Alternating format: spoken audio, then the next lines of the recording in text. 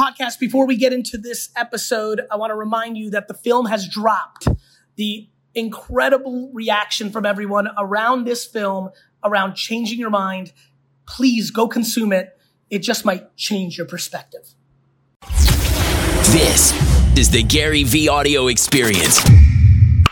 Hey everybody, welcome to VaynerX Presents Marketing for the Now, episode number 7. I can't believe it's number 7, Gary. We had a double header last week. I thought it was the best ever. What did you think?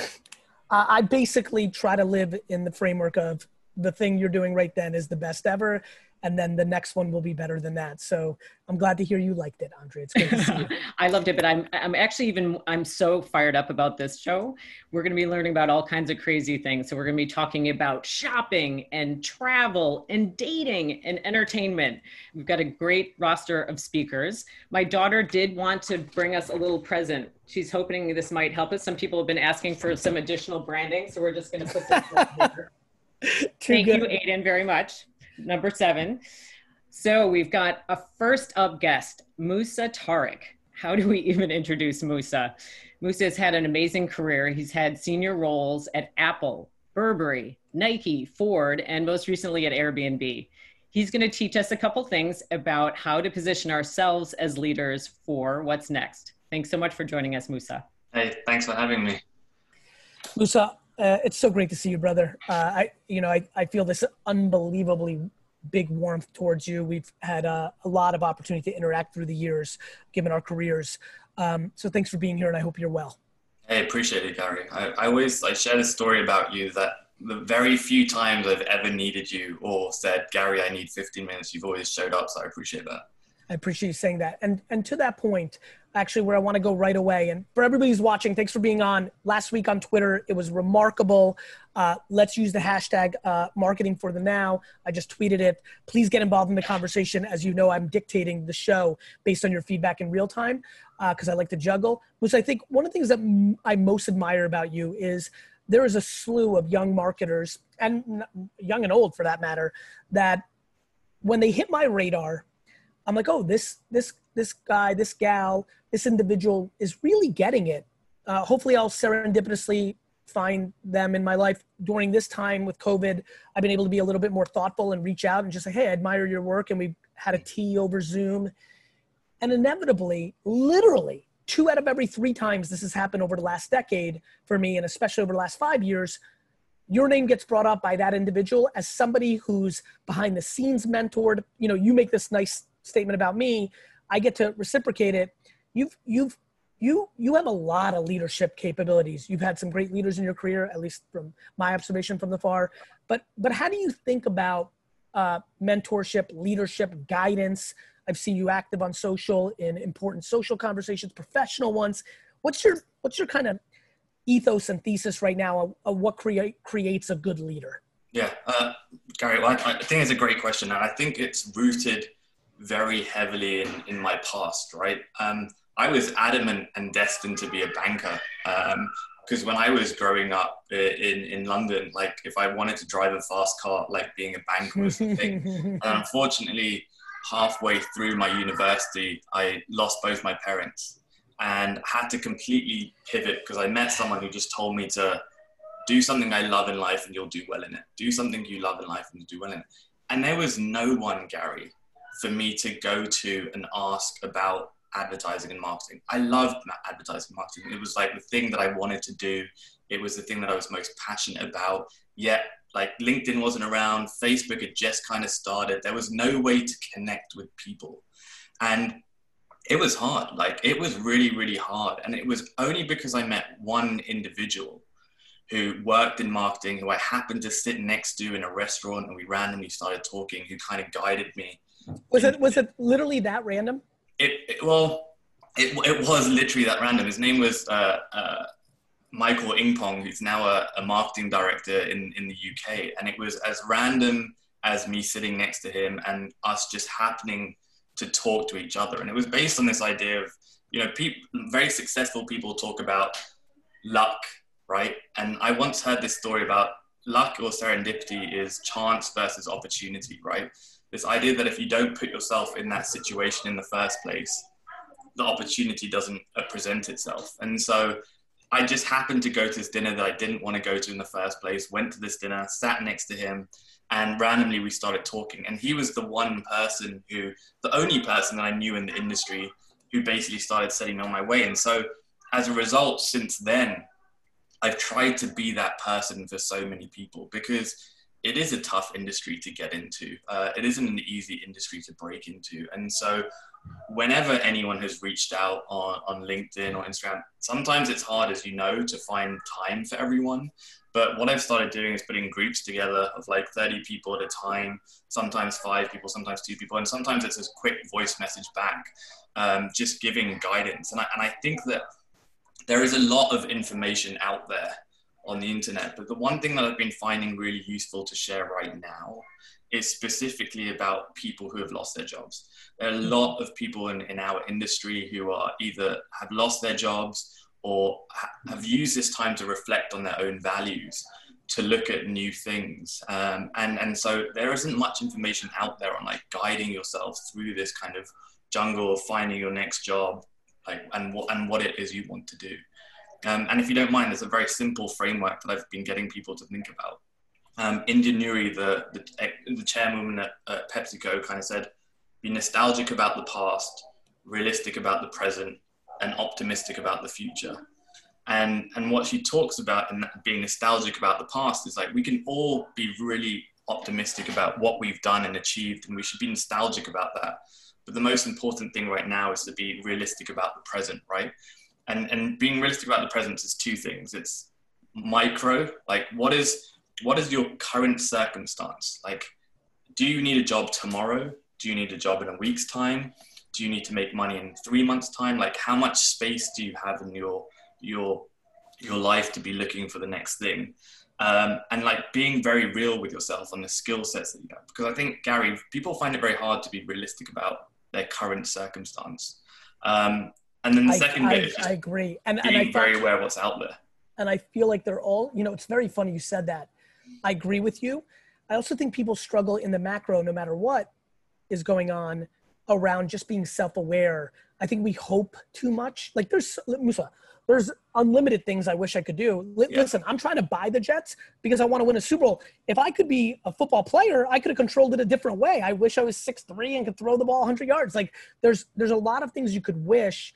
I think, to your point, I think people struggle with reality and they use escapism and many other things to not go there. And I think when you go there, it actually unlocks enormous happiness, because once you get comfortable with your shortcomings or the things that haven't, or losing or adversity, it really does lead to opportunity. It really does. And I agree with you. I see a lot of people struggle with the reality of the situation. I mean, speaking of which, I think post-COVID, when it settles down, I think we have a lot of reckoning to do with the economic impact. And I think that there's going to be a lot more people struggling with jobs in our industry.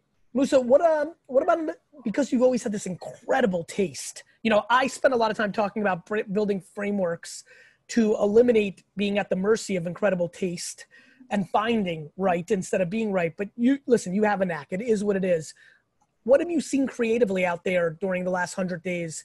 There's been so much social unrest. There's been so much, economic unrest with COVID. But, I know you're always watching. Any brands, any individuals, any platforms, anything creative that struck to you? Like, this is a very selfish question. I'm just genuinely curious what you've seen. I mean, listen, I think that the biggest shift has come from, and this is not rocket science, right? The biggest creativity that I'm seeing these days is coming from individual people, right? And I was having this conversation with someone yesterday, and I was talking about TikTok.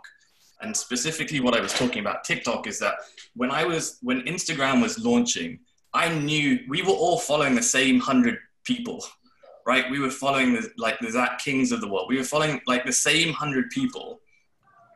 And now on TikTok, we're not following the same people, I can guarantee you. I'm following some random dude, you're following this random person, we're all following random people, because the long tail of creativity on TikTok is amazing.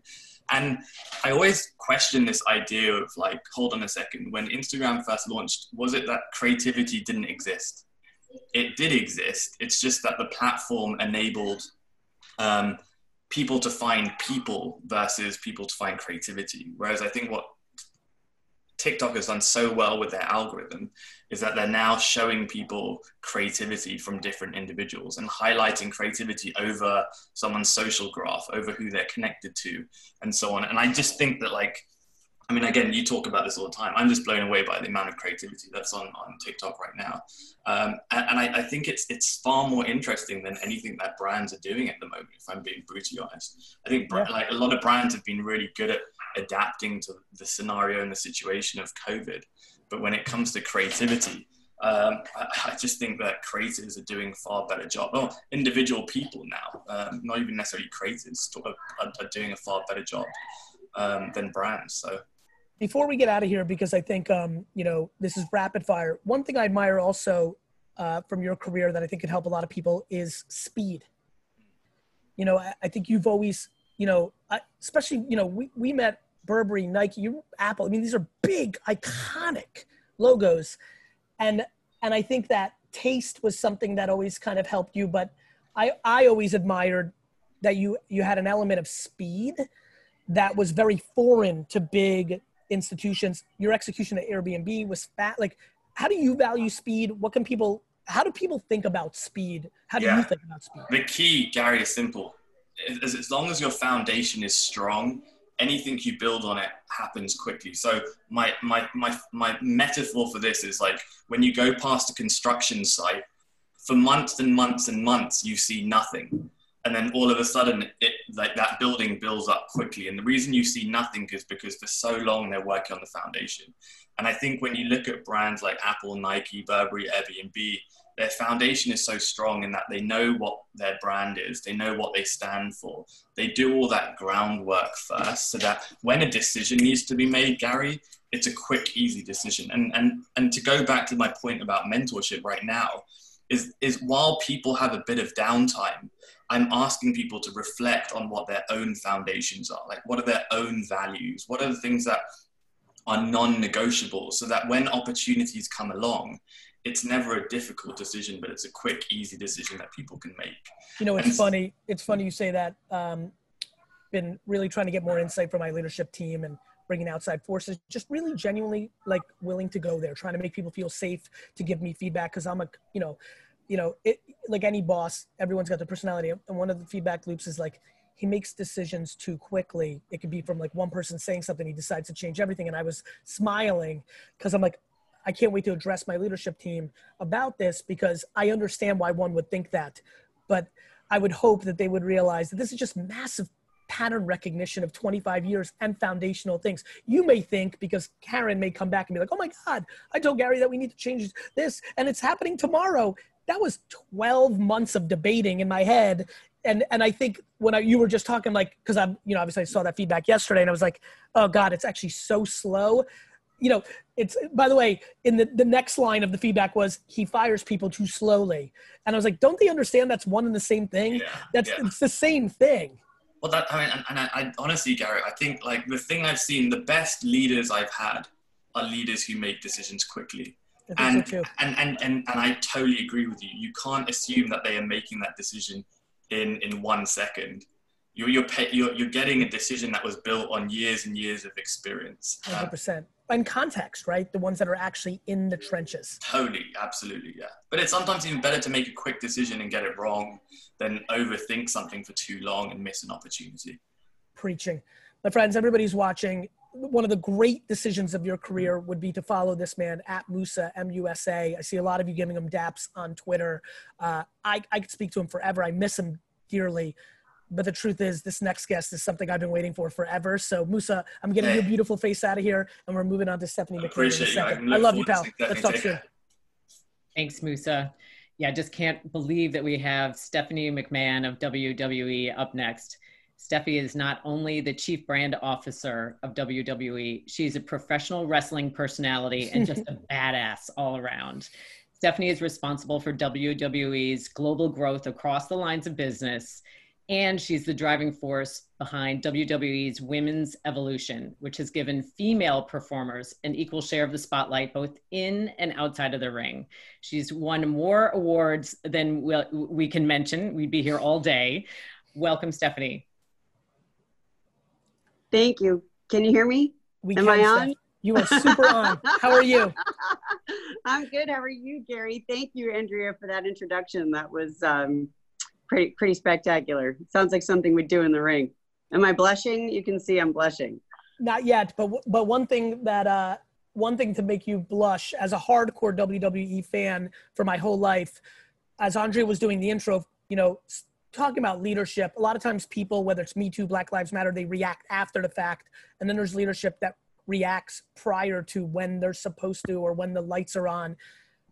As Andrea was introing you, I was smiling because the female aspect of the WWE universe is so advanced at this point. I want you to talk about it. But what I was thinking in my mind is like, that is so true. Because when I was growing up, Wendy Richter and the Fabulous Moolah got some spotlight, but there just wasn't that much else. And to watch what's transformed in the organization over the last 2 decades on this front, and even the way women were positioned and things like that, it's just incredible what's happened. Please elaborate. Absolutely. Well, it really started with how we started to train and recruit our female athletes. We wanted the most elite athletes from both a male and female standpoint, and we started training them the same as the men and giving them the same opportunities, the same match time, which, like anything else, the more reps you have, the better you're going to get. And what happened is at NXT, which started off as our developmental brand and evolved into our third global brand, the women started really stealing the show. And there were chants of "This is wrestling" and "Women's wrestling." I remember. So then on Raw and SmackDown, and this is actually February 2015, we had a women's tag match, which lasted all of 30 seconds in a 3-hour show, which was unfortunately the norm. And our audience started a hashtag called "Give Divas a Chance" that trended worldwide for 3 days, demanding more screen time, better athleticism, better storylines, better character development for our women. And our chairman and CEO, my father, who you know well, Gary Vince McMahon, responded at the highest level and said, "We hear you, keep watching, hashtag Give Divas a Chance." Steph, I'm really curious. We have some really interesting, parallels with growing up in a family business. Just out of my own curiosity, just knowing there's a lot of different people watching that are in family businesses. Your dad, such an icon. Your grandfather, such an icon. As you were, maybe for the people that are watching right now, because there's a mix of entrepreneurs, executives, there's such a mix on this show, which kudos to Andrea and the team for creating this environment. When did your dad start listening to you? It's really as simple as that. Like, knowing your dad is such a force, like how did you go navigate that? Like my dad actually gave me a lot of room because I got in at 14 and really proved myself. And even when he was giving me a lot of room, any room he didn't give me for something that I wanted was a frustrating point. It's family dynamics. How did that evolve for you where your voice became bigger at the table? How was that process for you? Because I think within that story, and obviously so many people know the two of you, it might help somebody who's going through it right now where they just can't get their parent to give them that look. I think I'm still fighting for it, honestly, Gary. It's not like I have a bigger voice at the table. That's for sure. But I would assume, Steph, and I'm sorry to interrupt, it's probably bigger than it was 5 or 7 years ago. To your point, my dad still also, in all my accolades, pushes against some of my ideas. I respect that. I understand that. But I would assume it is a little bit bigger than it used to be, no? Yeah, for sure. And I think it ebbs and flows. And, it's complicated. Family business is super complicated, especially when you have such a strong personality, as you were mentioning before in your own business with you as the boss. When your boss has such a strong personality and is such an icon. And, my dad grew up in a trailer park and he truly lived the American dream and took what was a Northeast regional territorial business and turned it into this global phenomenon. 180 countries and 28 languages. We have, the WW Network, one of the first to launch an OTT service behind Netflix and Hulu because he took a calculated risk betting on himself and his business.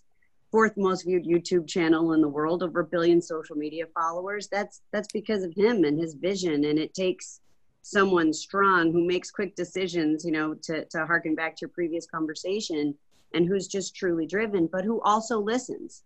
And I think 100%. Yeah, one of the I'm sorry to interrupt, but I just want to, I think praise is always fun when you get to hear it. Literally, because I realized somewhere in my 30s that I had the knack of understanding where attention was. there are very few people in the history of business that understood attention better than your father, whether it was Saturday morning, whether it was cartoons, whether it was Saturday night's main event, whether it was MTV, whether it was Cyndi Lauper or Liberace, it's so intuitive to me. It's how I built my universe. Like, I would argue that your father, as an executive from afar, analyzing almost everybody, is one of the great listeners, even though when he talks with conviction and I'm sure very much juice. And I'm, again, knowing family businesses, but like, it's funny you said that. I actually put your dad's listening skills at the height of modern culture. Agreed. And he doesn't just he listens to fans, he listens to the live audience, he listens on social media, but he also listens to our employees. You know, and he's always said, you never know where a great idea is going to come from. So he solicits that opinion. You know, he talks to people. He really does. Speaking of leadership, do you feel that your father, do you feel that your husband are good at admitting they're wrong? I've been thinking a lot about listeners. Listeners actually stunningly don't mind being wrong. How does that play out in your leadership style or the other leaders? So for me personally, I am very transparent and I own mistakes. And I think that that's really important. I think that, you know, there's a difference between being wrong and making mistakes. And I know that that's a subtlety in semantics, but I do think human psychology plays into that. You know, and again, just going back to Vince, you know, he believes in sunk cost. So if you've made a mistake, something isn't working, stop throwing good money after bad, just move on. You know, learn the lesson that you're supposed to learn and then apply it. You can always make mistakes, but don't make the same mistake twice.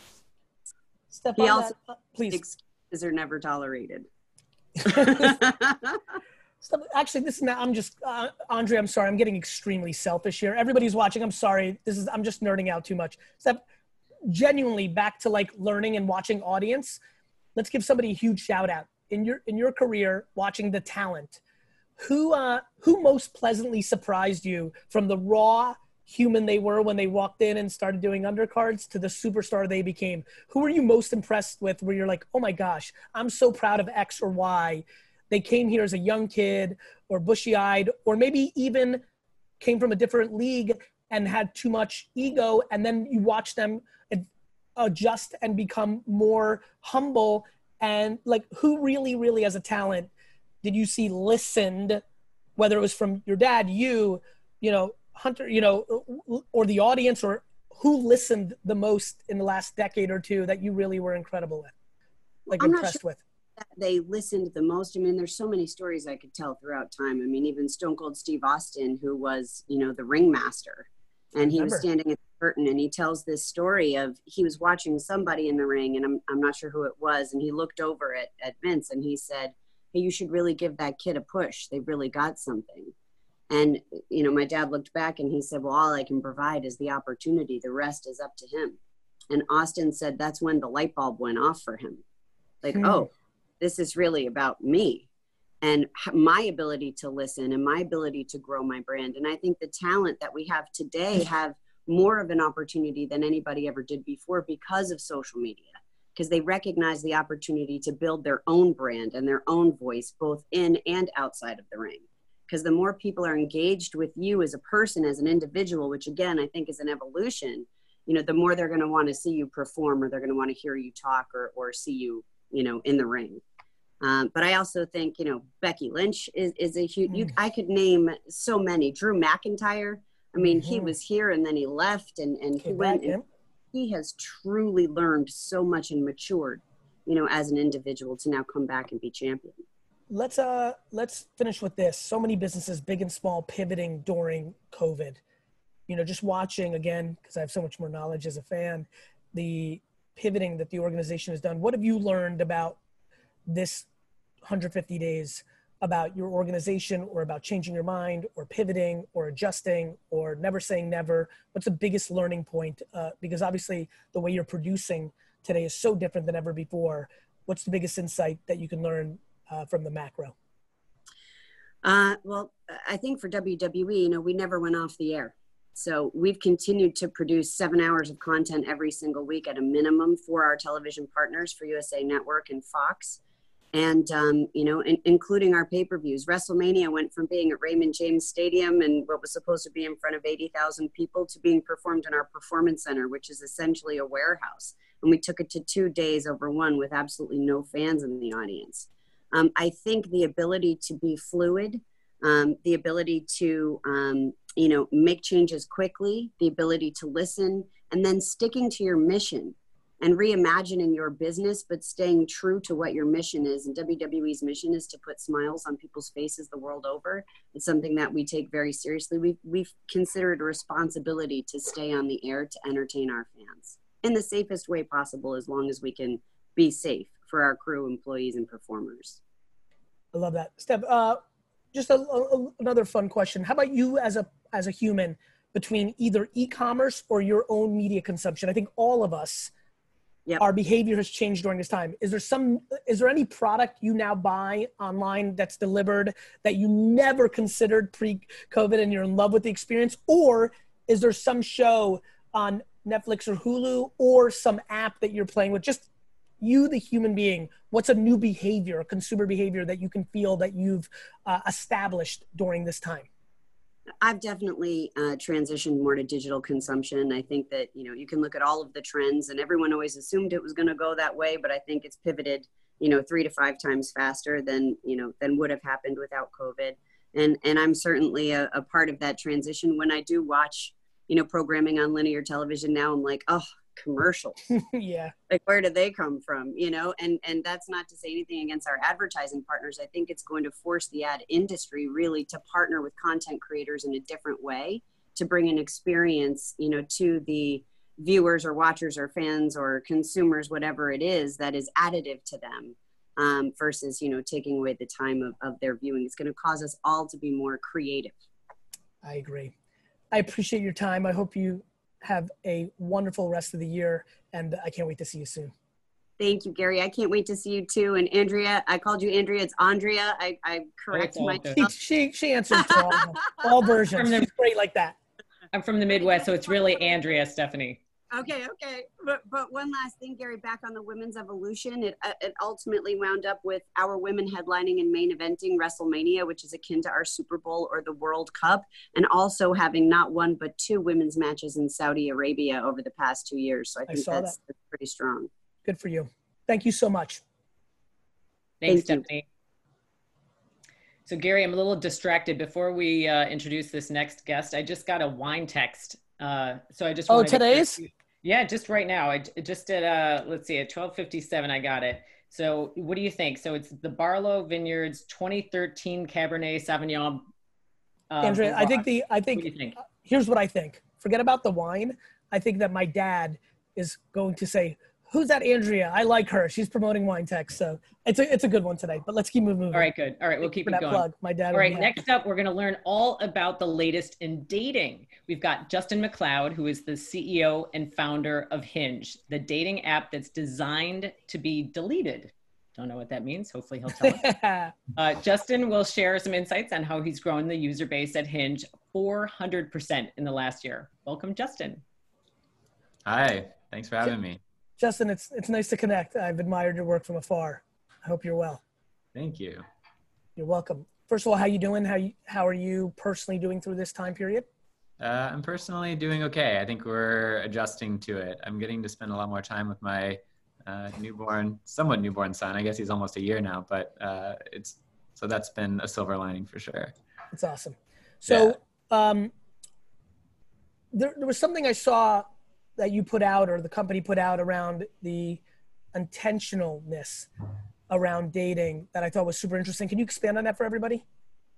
Well, I think that what we're just generally seeing, I think, is that given COVID and people having putting their lives on pause and stepping back, and I think getting to take a sort of bigger picture view, people are craving more meaningful connection, more real intention, and less distracted with, I think, the sort of dating scene or whatever people are experiencing before. And they're looking just for something that I think is just much more meaningful and connective and fulfilling. And I think a lot of people are feeling maybe they're missing that right now. And I think it's accentuated by the fact we're all alone. most right. of us. And do you feel like because conversation takes even more of the forefront when you're not physically in the same place, there's a little more depth to that execution? Well, I think we're finding, we are seeing increased messaging, and we're seeing things like that. I mean, messaging increased like 30% on the platform, right? In like April and May. And I think people are just looking for that connection. I mean, singles more than anyone, especially singles in the city, or like living alone in a studio apartment or with a roommate and can't go out, I think that people are looking for that real connection. And I think right now, continuing for people, dating apps and Hinge are kind of the only game in town. You can't go to clubs and bars and weddings and all the places that people would normally meet people. By the way, everybody who's watching, hashtag marketing for the now. I see a lot of incredible shout outs to Hinge. Andrea, to answer your question, it's that they want people to fall in love and not have to date and get married. And this way you can delete the app. So I'm seeing some of those stories. So please continue with the feedback. I'm retweeting. If nothing else, you're going to get free followers on Twitter. I know sometimes that's interesting for people. Hinge Labs caught my eye as well in the last couple of years. So to be very frank, I'm just making these very selfish, Justin. So I just want to know more. So tell everybody what that is and tell me what's going on there. Hinge Labs is the research division within Hinge that's thinking a little bit longer term about where we're going as a product. And most importantly, I think essentially what they are is they're looking at daters and who's succeeding and who isn't and why. So I think there's really only so much you can ultimately do with the core product. I think of the analogy of like a gym.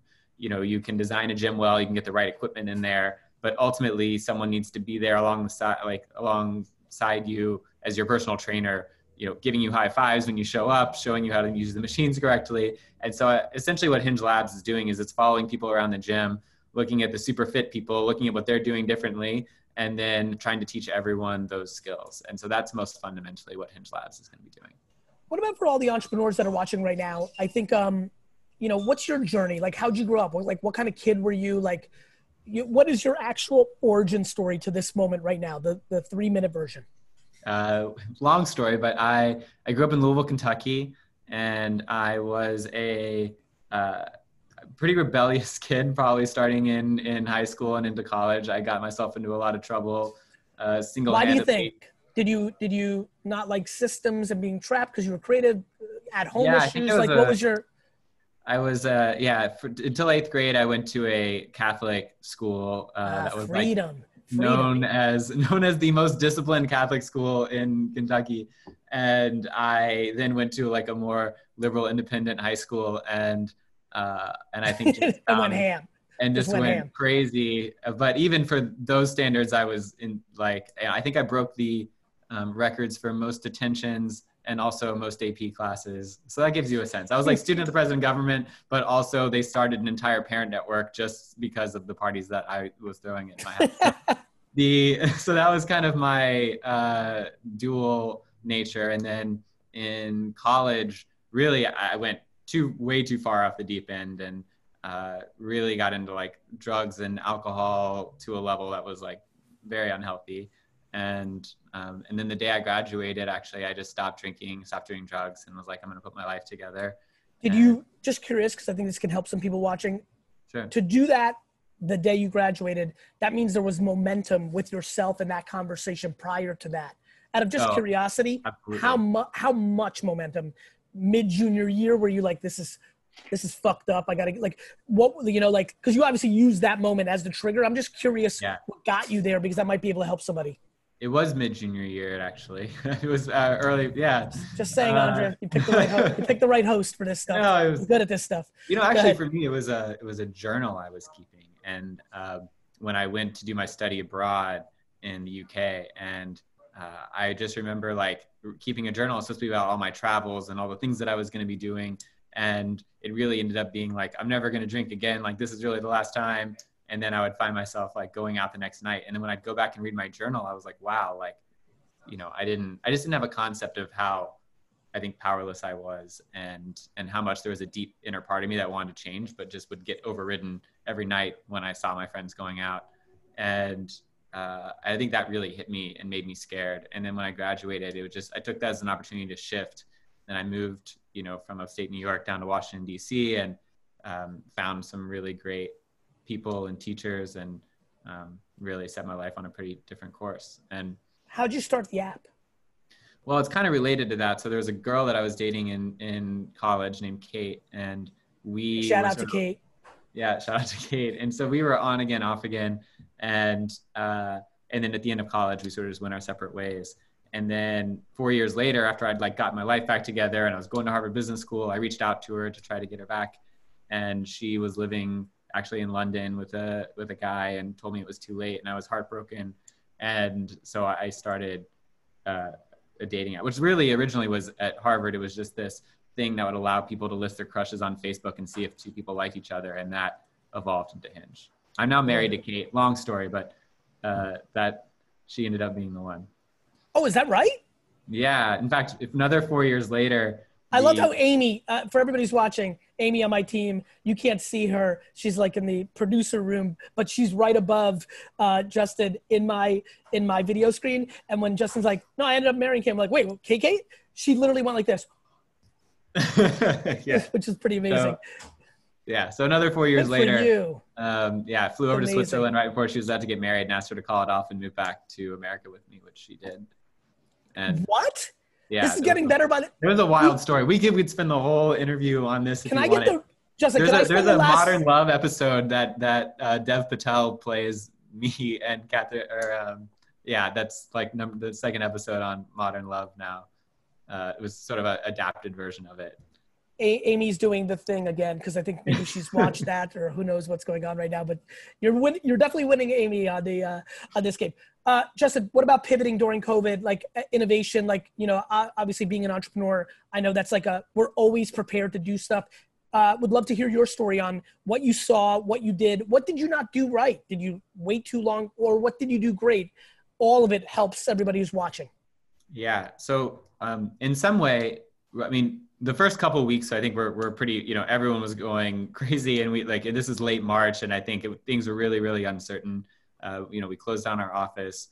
The things that we obviously started working from home at that point. We pulled back on marketing spend to a pretty big extent because we just didn't know where things were going, and we wanted to hunker down. I actually think that was a mistake, because what happened was marketing rates got really cheap, and what we realized is people wanted our product actually more than ever. So so we kind of turned that, did a 180 on that by May. And then, really just making sure that we, from a social media perspective, we just went all in on how to help people date during social distancing. So that was I think a big focus for us. Are there any marriages that you already know of that has fully happened through, just through virtual? COVID? Yeah. Yeah. I just saw something today that someone wanted to work with us on a proposal for someone that they met during COVID. Have they physically been in the same room yet? Like, I'm looking for the they've full... physically been in the same room. I think at this point people are starting to meet up. I did see instances of people starting to date and commit to each other without ever actually I needed since I lost out on the movie rights to your actual story, I was looking for the fully virtual to marriage moment, but you're right. People are definitely, hence why we may be in this for the rest of our lives. Anyway, nonetheless, what about your own consumer behavior, just to mix it up for different people that are watching? Any new apps, any new shows, any new products you're buying DTC that have completely captured you? This is now you, just the human. I'm sitting on this really nice felt yoga ball, which has changed my relationship with my hips over the last. No, seriously, that's it's funny. Honestly, can you dig into that? Because, by the way, I think people might skip over this, chairs and standing desks and balls. It's a big deal. I mean, I'm literally right now, if you see what's going on in my hand, I'll show it. I'm poking this rib because of soft tissue. The ball seating has been a game changer for a lot of my friends. Yeah, I wasn't really a ball seater, because if you have a nice office chair like that, I think generally that's okay. But I think a lot of us are home at our apartments sitting on a dining room thing like that. And it's just we're not meant to sit like that all day. And so, yeah, I had to finally admit that this is for the long term and start investing in my setup here, and having a screen at my height and a ball chair and a keyboard down at my keyboard height. And anyway, so speaking of like being honest with yourself and like settling in, are you surprised by how well the organization has been able to navigate remotely? Have you been disappointed? Are you stunned by how advanced the video technology is? Slack, Gmail, whatever it may be, like the tech stack for this reality? Have you been pleasantly surprised? I think the tech stack has been, the tech stack is one thing, but I think what I've been really pleasantly surprised by is just the team's ability to rally. I mean, we measure employee engagement and it's generally strong, but it's actually never been as strong as it is right now. Well, this is kind of a moment that can really make or break a culture. And I think luckily we've done a lot of work to really define and document and live our culture and our cultural values. And people are just really rallying around the company right now to support it in a time that otherwise people could be like checking out. And so that's been really, really cool to see. And it's just made us a lot more conscious about how we create human connections, because we're about creating human connections in the world, but also internally at Hinge, we feel very much like a family because we intentionally create a lot of human connections. So whether it's the warm up that we do on Monday mornings where everyone gets in a room and we sit for a 5-minute meditation, and then we break into breakout rooms and people will share some personal story. Like the prompt might be like a moment that changed your life. And then people will go around, whether you're from like engineering or customer service or whatever, sharing that with like a group of 4 or 5. And that's just creating those cross-functional personal bonds, I think, is what really holds us together, allows us to innovate, allows us to share ideas across teams. And so that's been pretty cool to see. It's a pleasure to be with you, man. Yeah. I really wish you well. Thank you. Hope we get to jam again, and thanks for being on. And Andre, let's get to our next guest. Thanks, Justin. Thanks. So now I'm trying to sit up a little bit straighter after that talk. And it's honestly in part because of our next guest, Jennifer Sey. I have such huge respect for her. Jen serves as the CMO for Levi Strauss, and she's been at Levi's for over 20 years. She also grew up as an elite gymnast, and she published a book with a very long title, but I think it's worth sharing it because it tells all. Chalked Up: Inside Elite Gymnastics, Merciless Coaching, Overzealous Parents, Eating Disorders, and Elusive Olympic Dreams. And she followed that with the most recently produced and revolutionary Netflix film called Athlete A. We're excited to have Jen teach us a little bit more about how we can use our own voices for change. Welcome, Jen. Thank you. Thanks for having me. Jen, it's so nice to have you here. Thank you so much for doing this. Yeah, absolutely. Nice to meet you. It's a pleasure. Let's dig into that a little bit, into that intro. Give the audience some more context on your life experiences and point of view, which has led to the incredible work you're doing as CEO of Levi's. Yeah, I'll give you the very short version of 51 years, which is I had an unusual childhood. I was an elite level gymnast. Didn't start out thinking that would happen when I started gymnastics at about 5 years old, but through some combination of sort of unnatural discipline and commitment and a degree of talent, I got there. I was on the national team for 8 years, and I was the national champion in 1986. Unfortunately, despite my successes, I left the sport pretty broken, physically, emotionally, all kinds of ways, which are detailed in the book. And it's really a result of the culture of coaching cruelty that is the dominant methodology, I would say, in the sport. So not every single coach, but way, way, way too many. It's so common that it's almost invisible. And it's to your point, and I had it's the standard. It is. It's the standard, and there are exceptions. Always. It's the standard. And what I'm learning now is it's the standard around the world, and I'll explain that in a second. So, I went to college. I, tried to figure my shit out. And it was challenging. If you spend the better part of your sort of childhood being told that you're garbage, and you think you're garbage. You do, and you're told like, oh, it's just sort of tough coaching, or you can contain it here, but that's not how it works. It's insidious, and so at 19 or whenever it was when I left to go to college, I kind of didn't know who I was without the sport. I knew I couldn't do it anymore, but I also didn't know how to even decide what I wanted, and I didn't think very highly of myself. So that's a lifelong journey for everyone, but I was sort of starting at a deficit, I would say, and I, got to the age of almost 40 and was still really kind of struggling with these things, even though I had a career. I was at Levi's at that point and pretty successful, and I had a family. And I still kind of struggled with these things and the after effects. And so I sat down and I wrote a book more to just sort of like get it out and kind of make sense of it. I didn't really think it would be published. I mean, I wasn't an Olympian, I wasn't, but it was. And so I became kind of an early whistleblower who was sort of first person telling account of what the sport was like. And the world was not ready for it at the time. The blowback was pretty intense.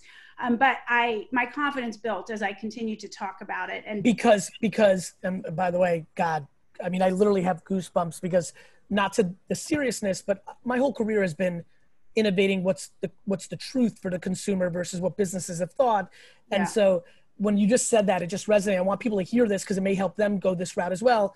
Your confidence was building because you were getting, even though maybe the establishment was booing you, you were getting whispers from behind of keep going. This is right. You're helping me, right? I was. I mean, there were young women writing to me from gymnastics, but also dance and other sports, other endeavors that were like, this is my life. I understand. I feel less ashamed. Please, this is helping. Meanwhile, the public blowback was pretty intense, and even the sort of from the organization and the threats and veiled and not so veiled. But yeah, I was connecting with people, but I was still, I was just watching recently some clips from back in 2008 when I was on some shows. I was very hesitant. I'm much more direct now about, what I believe to be true. I would say things like, this is my experience. It's not meant to be an indictment of the sport. And, I was protecting myself to some extent because it was already so bad. But then as I became sort of at the forefront of sort of speaking up, that also kind of built my confidence. I was standing alone at first, but then there were more and more people. And then of course, when the Nassar situation broke within USA Gymnastics, which for those that don't know, he was the USA Gymnastics team doctor, and he sexually abused over 500 athletes over the course of 30 years. I was already sort of embedded in that community of these younger gymnasts, and I knew their lawyer, and I had met in DC to sort of agitate for legislation. So I was very much sort of enmeshed in this already. So that's what led me to the film idea is, I knew all the players, from the investigative journalist to the prosecuting attorney to the survivors themselves. And I felt like it was a story that could be told. I knew I couldn't direct it, but I knew I could produce it. So what did you learn through that personal endeavor that has made you the leader you are now of one of the most iconic brands in the world? Yeah, it's a great question. I have a very specific answer. I mean, Levi's is a brand that is sort of known historically, since 1853. We were sort of created with this idea of profits through principles. I mean, Levi Strauss himself, the first profits he made, he gave to an orphanage.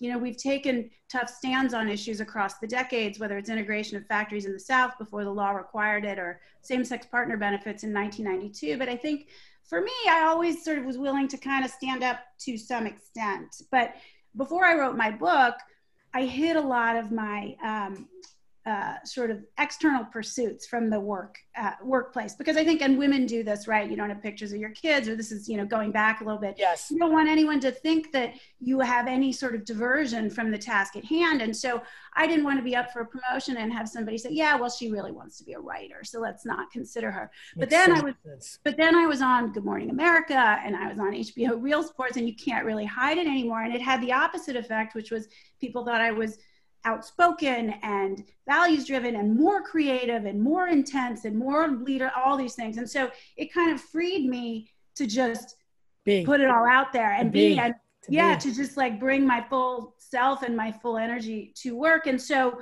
that has really come into play as the CMO, which I have been for 7 years, in leading our sort of values-based initiatives and really taking a stand around vote and gun safety. And I'm not afraid anymore. It's not going to be as bad as the blowback was, for my book. So whatever, I'm just going to say it, and we'll see where we get. Especially when you're on the right side of history.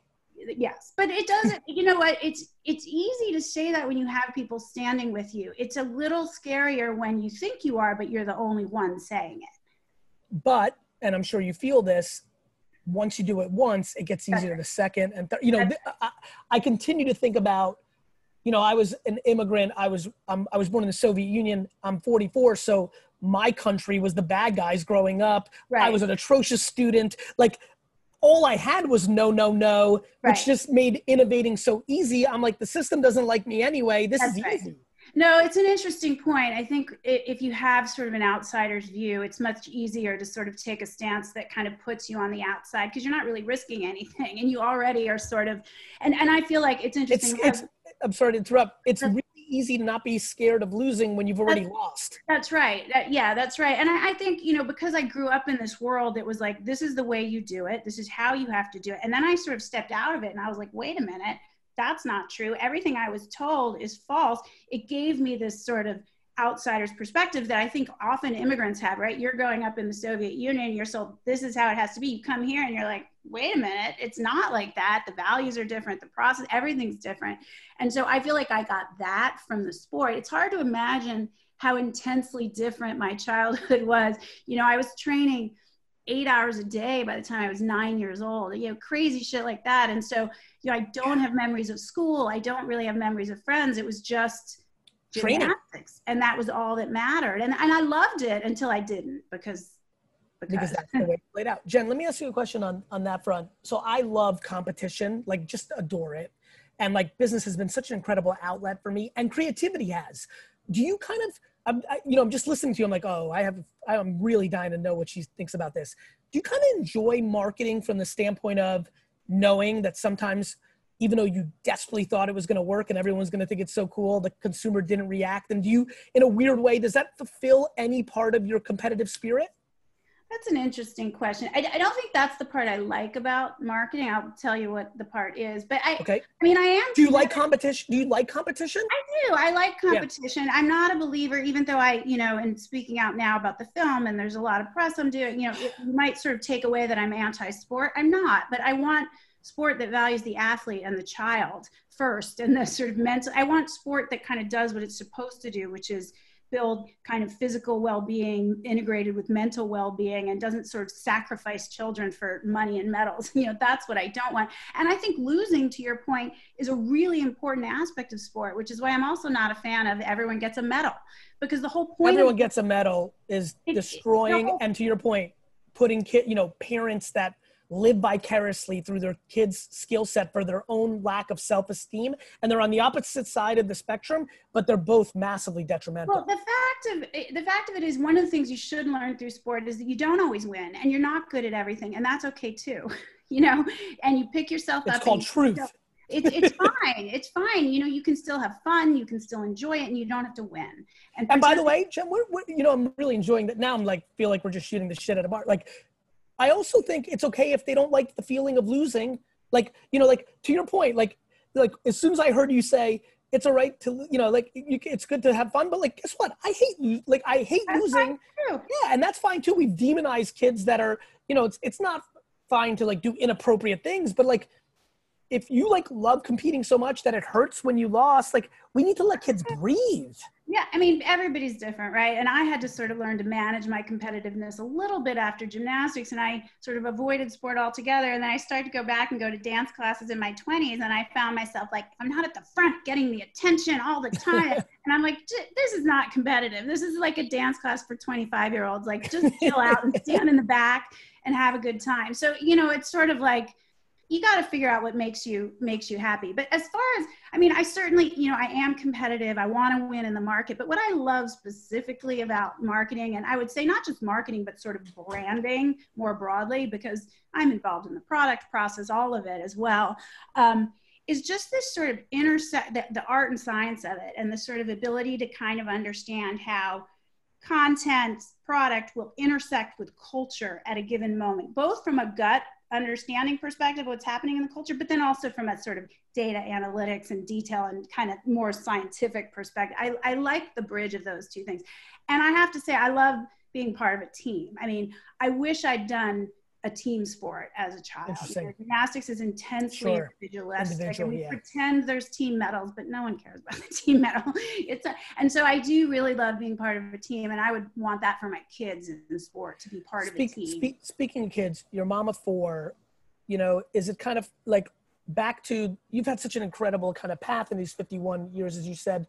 How much has that impacted your mothering style, and how much has mothering impacted your senior executive style? Oh, that's not a 5-minute question. Wow. Yeah, I got 4 kids and they're a wide range of ages, 19, 17, 5, and 3. So, I'm kind of mothering all stages right now. Yes. I don't even know how to answer that. I will answer from a parent perspective. One of the things I've had the good fortune to learn and understand is parenting kids of various ages. What you're really doing as a parent, and I say this to people with young children, is you're trying to, obviously send good people into the world, but all of this is foundational for building a relationship with your children as adults, right? Like all the shit we worry about. Did he eat carrots before zucchini? Did he have an ice cream? It's like, it doesn't matter, right? You want to build sort of trust with your child so that when they are adults, which is the predominant relationship in your life with your child, they will be adults. Do you have that? Do you communicate? Do you trust each other? Do they still want to talk to you? I mean, how many people do you know that are our age? I mean, I'm a little older than you, that don't even talk to their parents. Like that's a real tragedy. And so the best thing of COVID is I just want to live with my parents. I love them so much on that. Now I got lucky because back to the old country, they were 20 when they had me. So we're like friends. They're young. We're like friends. Yeah, they're young.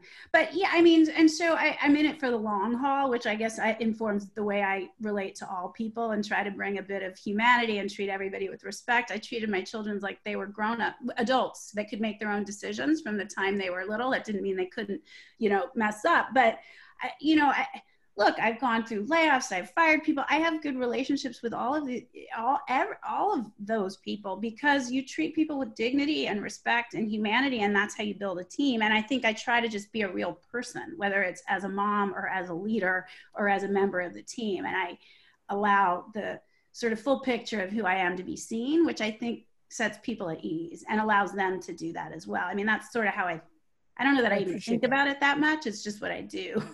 In the last 3 minutes here, I'm desperately interested in your backdrop. You just have a whole lot going on there and I'm fired up. I want to know everything right now. I feel like I need to go through it carefully. I feel like I can flip one of those things on eBay for a profit. Like what's going on? I have a lot of books. Some people ask me if it's like one of those fake backdrops. But this is actually my house. I'll say this. I am married. It's my second marriage, and I met my husband sort of later in life, and we were both avid readers. And so this is the sort of combined collection. 43 years of reading. Although we did have to kind of weed out the overlap, of which there was a lot. There was hence the relationship. Makes sense. Yeah. I mean, there was a lot of doubles of Philip Roth, for instance. So yeah, it's the combined efforts of a lifetime. Have you read a lot during this time? You know what? This is where I'm disappointed. I had like a run for the last year of reading a ton. And during this time, I've not, which I'm sort of disappointed. And do you believe that's because the nature of your job, whether it was travel or commute or things of that nature, actually was conducive to reading and this new environment's less conducive?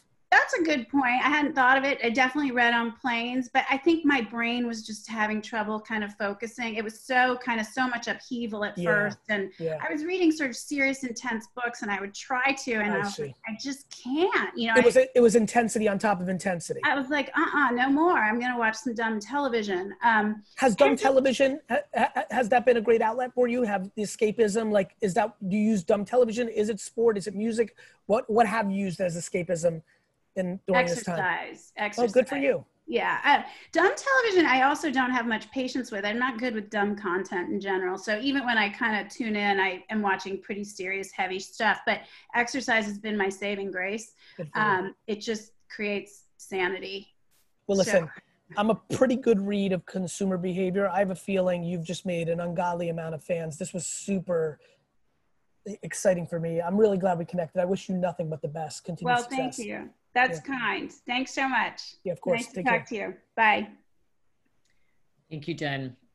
Next up, we're going to talk about news and fake news. We're lucky to have Alan Miller, founder and CEO of the News Literacy Project.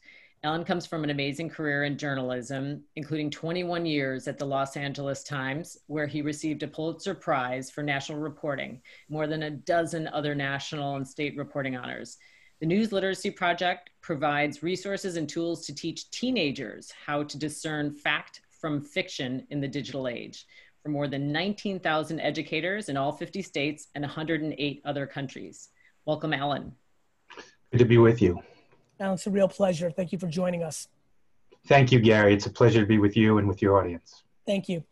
Why don't you give some context to the audience? I think, this might be the first time they're hearing of this project. I've been aware of it and admire, and I'm glad we have you here. So why don't you just think the origin stories of it? So, one thing I want to say, I know, Gary, that you are a great example and a great proponent of entrepreneurism. So you might say I'm a different kind of entrepreneur. I'm a social entrepreneur. And what it is that I'm selling is to create a public that is better equipped to sort fact from fiction. And my product that we're using to do so are the tools and resources that we create to help people know what news and information to trust and share.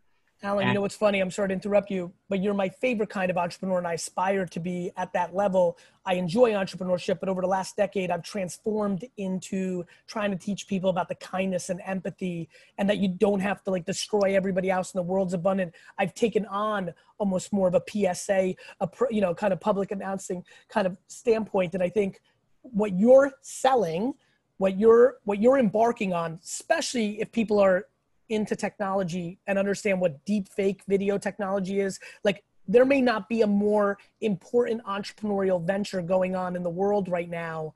And I commend you for that. And I admire you very much in your entrepreneurial venture. Thank you. I appreciate that. And, for us, the bottom line is to see people of all backgrounds having the ability to be well-informed and fully engaged participants in their communities in the country. And you would ask me about sort of how this all began. I'm happy to share sort of the origin story with you. I was at the Los Angeles Times doing investigative reporting in the Washington Bureau in 2006. And I was invited to speak to 175 sixth graders at my daughter's middle school about what I did as a journalist and why it mattered. And I passed the first test that morning when Julia gave me a hug because she was absolutely certain I would totally embarrass her. And as I was leaving that day, I found myself thinking, this is a long way from investigative reporting, but if a lot of journalists brought their expertise and experience to bear in America's classrooms, it could be truly meaningful. And I was already concerned about two things. One was how Julia was accessing and evaluating the tsunami of sources of information of such varying credibility and accountability and transparency. And the other was the collapse of the business model for newspapers in particular and journalism. Right. And the wrenching transition that was underway, and whether there would continue to be an appreciation and demand for the kind of quality journalism to which I and many others have dedicated our careers. So that was the seeds of what has subsequently become the News Literacy Project and led to me helping to found this field. I apologize for interrupting you, Alan, but I just know the audience quite well. Just want to go back for 1 second and I'll let you finish. Sure. How, just knowing your career and knowing the timing and knowing that I was one of the people talking about 15 years ago of hey, the internet's going to be a real thing for this world. Please pay attention. How did you find yourself being at the top of your class for, say, your craft in this environment? How emotional was the transition to recognizing that the business model of the newspaper was changing, that you were in this moment in time, that your heroes growing up did not have to go through that. They got to see their whole career through. Were you able to emotionally let go and readjust? Clearly at some level you have been. I think that just can help a lot of people. So that's why I'm zeroing in on that. How was that transition of realization of it doesn't matter what my ideology on this is happening? So to me, journalism was always a calling. It was something I did from the sixth grade on. And by the time I finished graduate school, I'd done 4 internships. And it was something that I was deeply proud of in terms of my career. I saw starting NLP as kind of a second journalistic calling. Initially, I felt like I was moving from the supply side to the demand side. But very quickly, I saw that we were really teaching such a fundamental and broadly applicable critical thinking skill that really was a key to preserving democracy, as well as equipping the next generation to navigate this challenging information ecosystem. So I actually, Gary, I felt blessed. I was at the Los Angeles Times. You saw the opportunity. I saw the need and the opportunity. I was also at the Los Angeles Times, which was really the canary in the mine shaft of American journalism. And so 100%. I saw the changes that were coming there. We're going to make it much more challenging for me to do the kind of long form, deep dive investigative reporting I did. And it just seemed like the right time to make that transition and to a second, major life mission for me. I love that. So what do people that are watching right now need to know about what you're up to and why it's so important? Sure. So let me just, first of all, for the audience, tell you what Please. the News Literacy Project is, Please. and then I'll talk about the importance. So we are a national, nonpartisan nonprofit that creates resources and programs for educators and the general public to teach, learn, and share the skills to be informed consumers of news and information and engaged participants in democracy. And we feel that this is an essential life skill in today's information landscape, because we are living in what should be a digital golden age, you know, with more credible and valuable information readily available to us than any time in our history. But it's really being turned against us by a tsunami of misinformation that inflames us and exploits us and divides us. And that has never been more apparent than it is at this moment, amid the pandemic and the Black Lives Matter protests and the election, where the proliferation of conspiracy theories and hoaxes and viral rumors not only threaten to undermine the public life of the country, but our public health as well. So we're at a time when misinformation is literally a matter of life and death, and our mission has never been more urgent. Do you think people are underestimating how much is at stake? Well, you know, I think there's a growing awareness. I think when we learned so much in the wake of the 2016 election about what was happening on the social media platforms, the amount of kind of toxic information and hate. We learned about the Russian disinformation campaign. In some ways, I felt like we went from being a bit of a voice in the wilderness to an answer to a prayer in terms of the kind of response we got from educators, from the public, from the media, from donors. So I think there is greater awareness. What I think people may not appreciate is their role in this information. I love you right now. I'm sorry to interrupt because I get excited. Talk to me about personal responsibility. This is probably the amazing ability of human beings to not be interested in accountability at all costs is the insight that I've been sleeping on for a decade. And obviously now it's gotten bigger stakes. So I think that, the backdrop obviously is, our hyper-partisan age, where we tend to be driven into our filter bubbles to see all news and information through prisms of red and blue. And Alan, I apologize because I'm the worst, but I loved history. It was the only class I loved, and I'm not going to miss this opportunity to have your opinion on how this factors against, let's say, 1968. Your personal opinion, just one man's opinion on.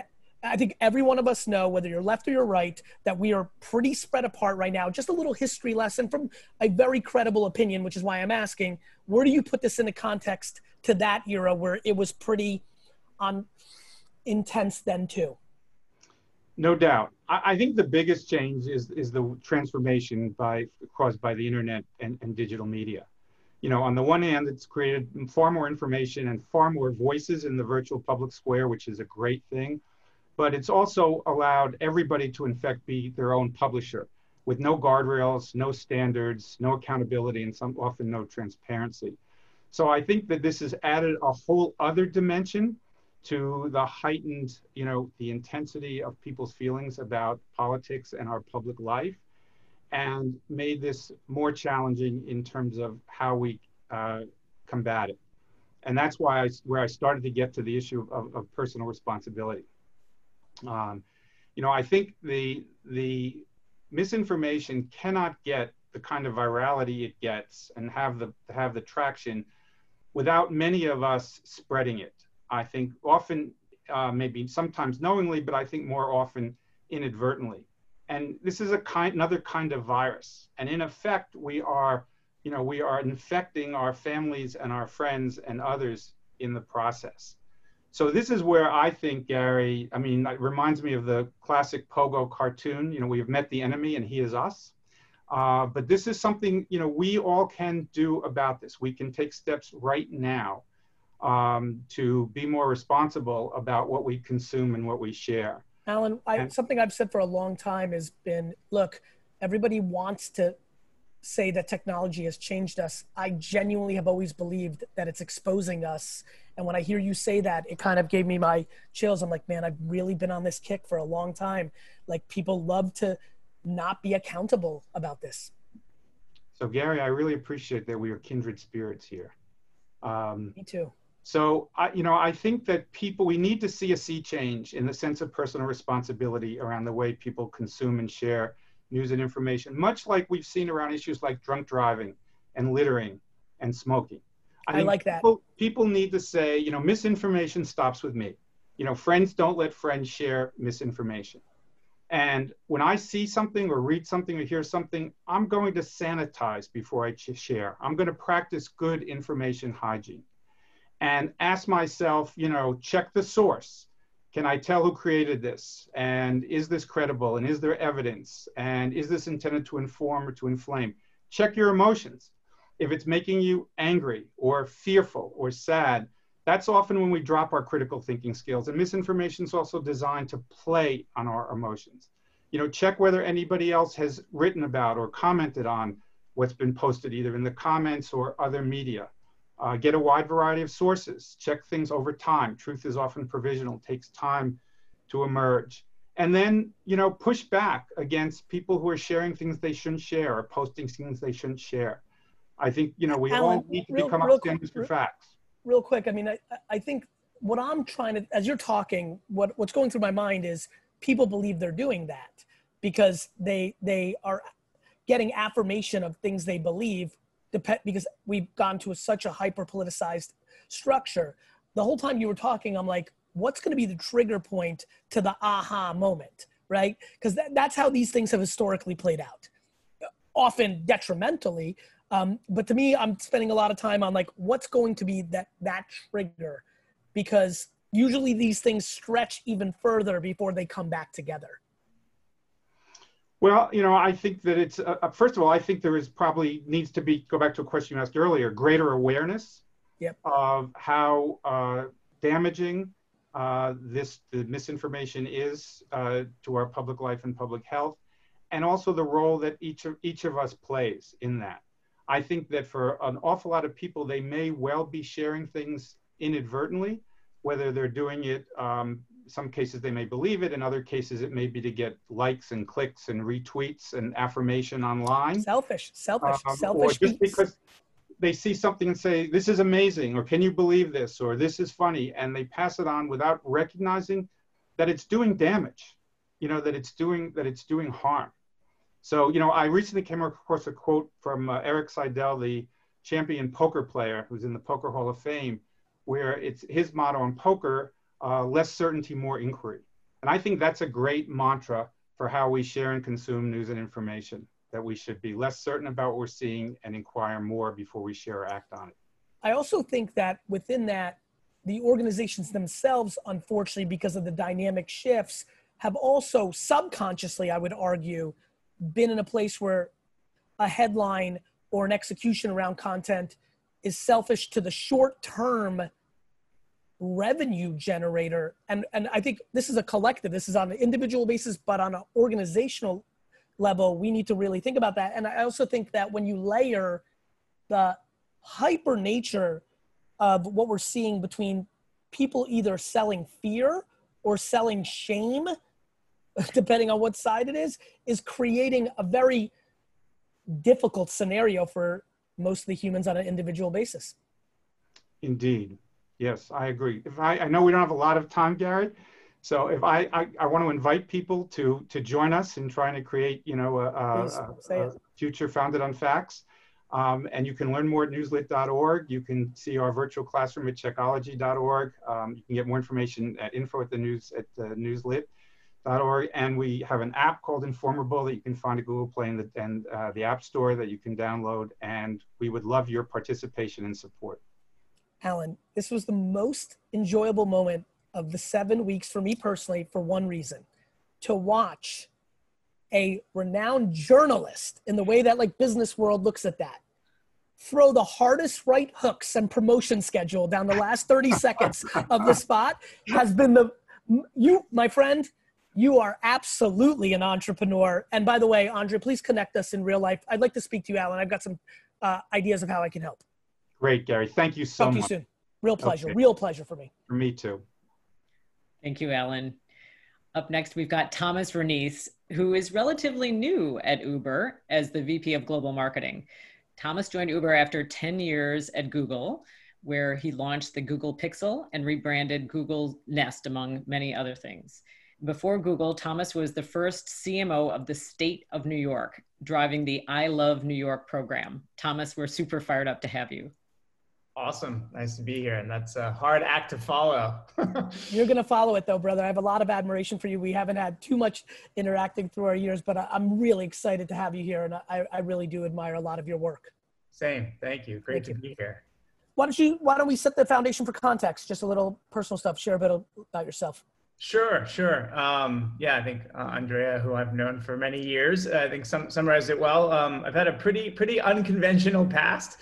I often wonder, how did I get into marketing? What am I doing here? I've done lots of different things in my career, from wanting to be an aspiring actor as a kid to spending a long time actually in policy and government. I've worked at every level of government, city, state, and federal, including a stint in the Clinton administration, and also worked for Eliot Spitzer when I was the first CMO for the state of New York. Didn't know that the I Love New York brand was a state campaign and a state asset. As a kid who grew up in Brooklyn, that was actually the eye-opening thing when I sat down with the administration to hear, wow, the state owns the brand. Like, what can we do with that? It's pretty exciting. I went to the dark side. I've worked at McKinsey and in banking. and then, what's the biggest thing you learned from those kind of hardcore institutions? Oh, that you can do anything if you break a problem down into its pieces. I think the McKinsey training was actually some of the most painful years of my life, with some of the most incredible learnings. And there's sort of an arrogance, if you want to call it that, at McKinsey, of like, we can solve any problem, because if you apply the rigor and break things down to its pieces and then figure out how to tackle them, you actually could solve almost anything. Do you feel that it breaks down on the humanity side? Because that's always been my observation in looking at McKinsey, which I admire so much. The process is right, but so is the process of playing basketball perfectly. The problem is not everybody's LeBron James. Yeah. Well, I think the challenge you have, and like one of my learnings from having been both in the public and private sectors, is in some ways the private sector is a whole lot easier, because what you're optimizing for is pretty clear and measurable. Usually it's some sort of business result. Whereas in the public sector, they're just, there's so many stakeholders and confounding interests, and it's really not clear what success looks like or how you measure it. And I think that's what makes it more difficult. By the way, can somebody clip that for me? Because that just sums up my life. Everything I try to talk about that's what an entrepreneur's life that has always run family businesses, that the health of your well-being is based on the health of the business. Working with Fortune 5,000 companies, which is the antithesis of that, to the way that you just recapped it.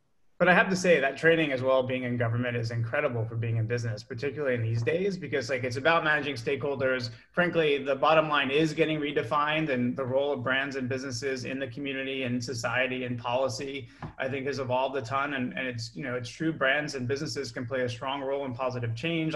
So I think this whole conversation is actually coming around, which is why actually, now that I look back in my career, I'm like, I feel really fortunate to have done some really interesting things and have followed my heart, and glad I didn't take that linear path, because I've got a lot more interesting experiences to draw on for the work that I'm doing today, which is great. So yeah, so I spent a decade at Google, was really attracted to the leadership of the company and the mission and the power of Google. I joined when it was a whole lot smaller than it was today. It was 20,000 people.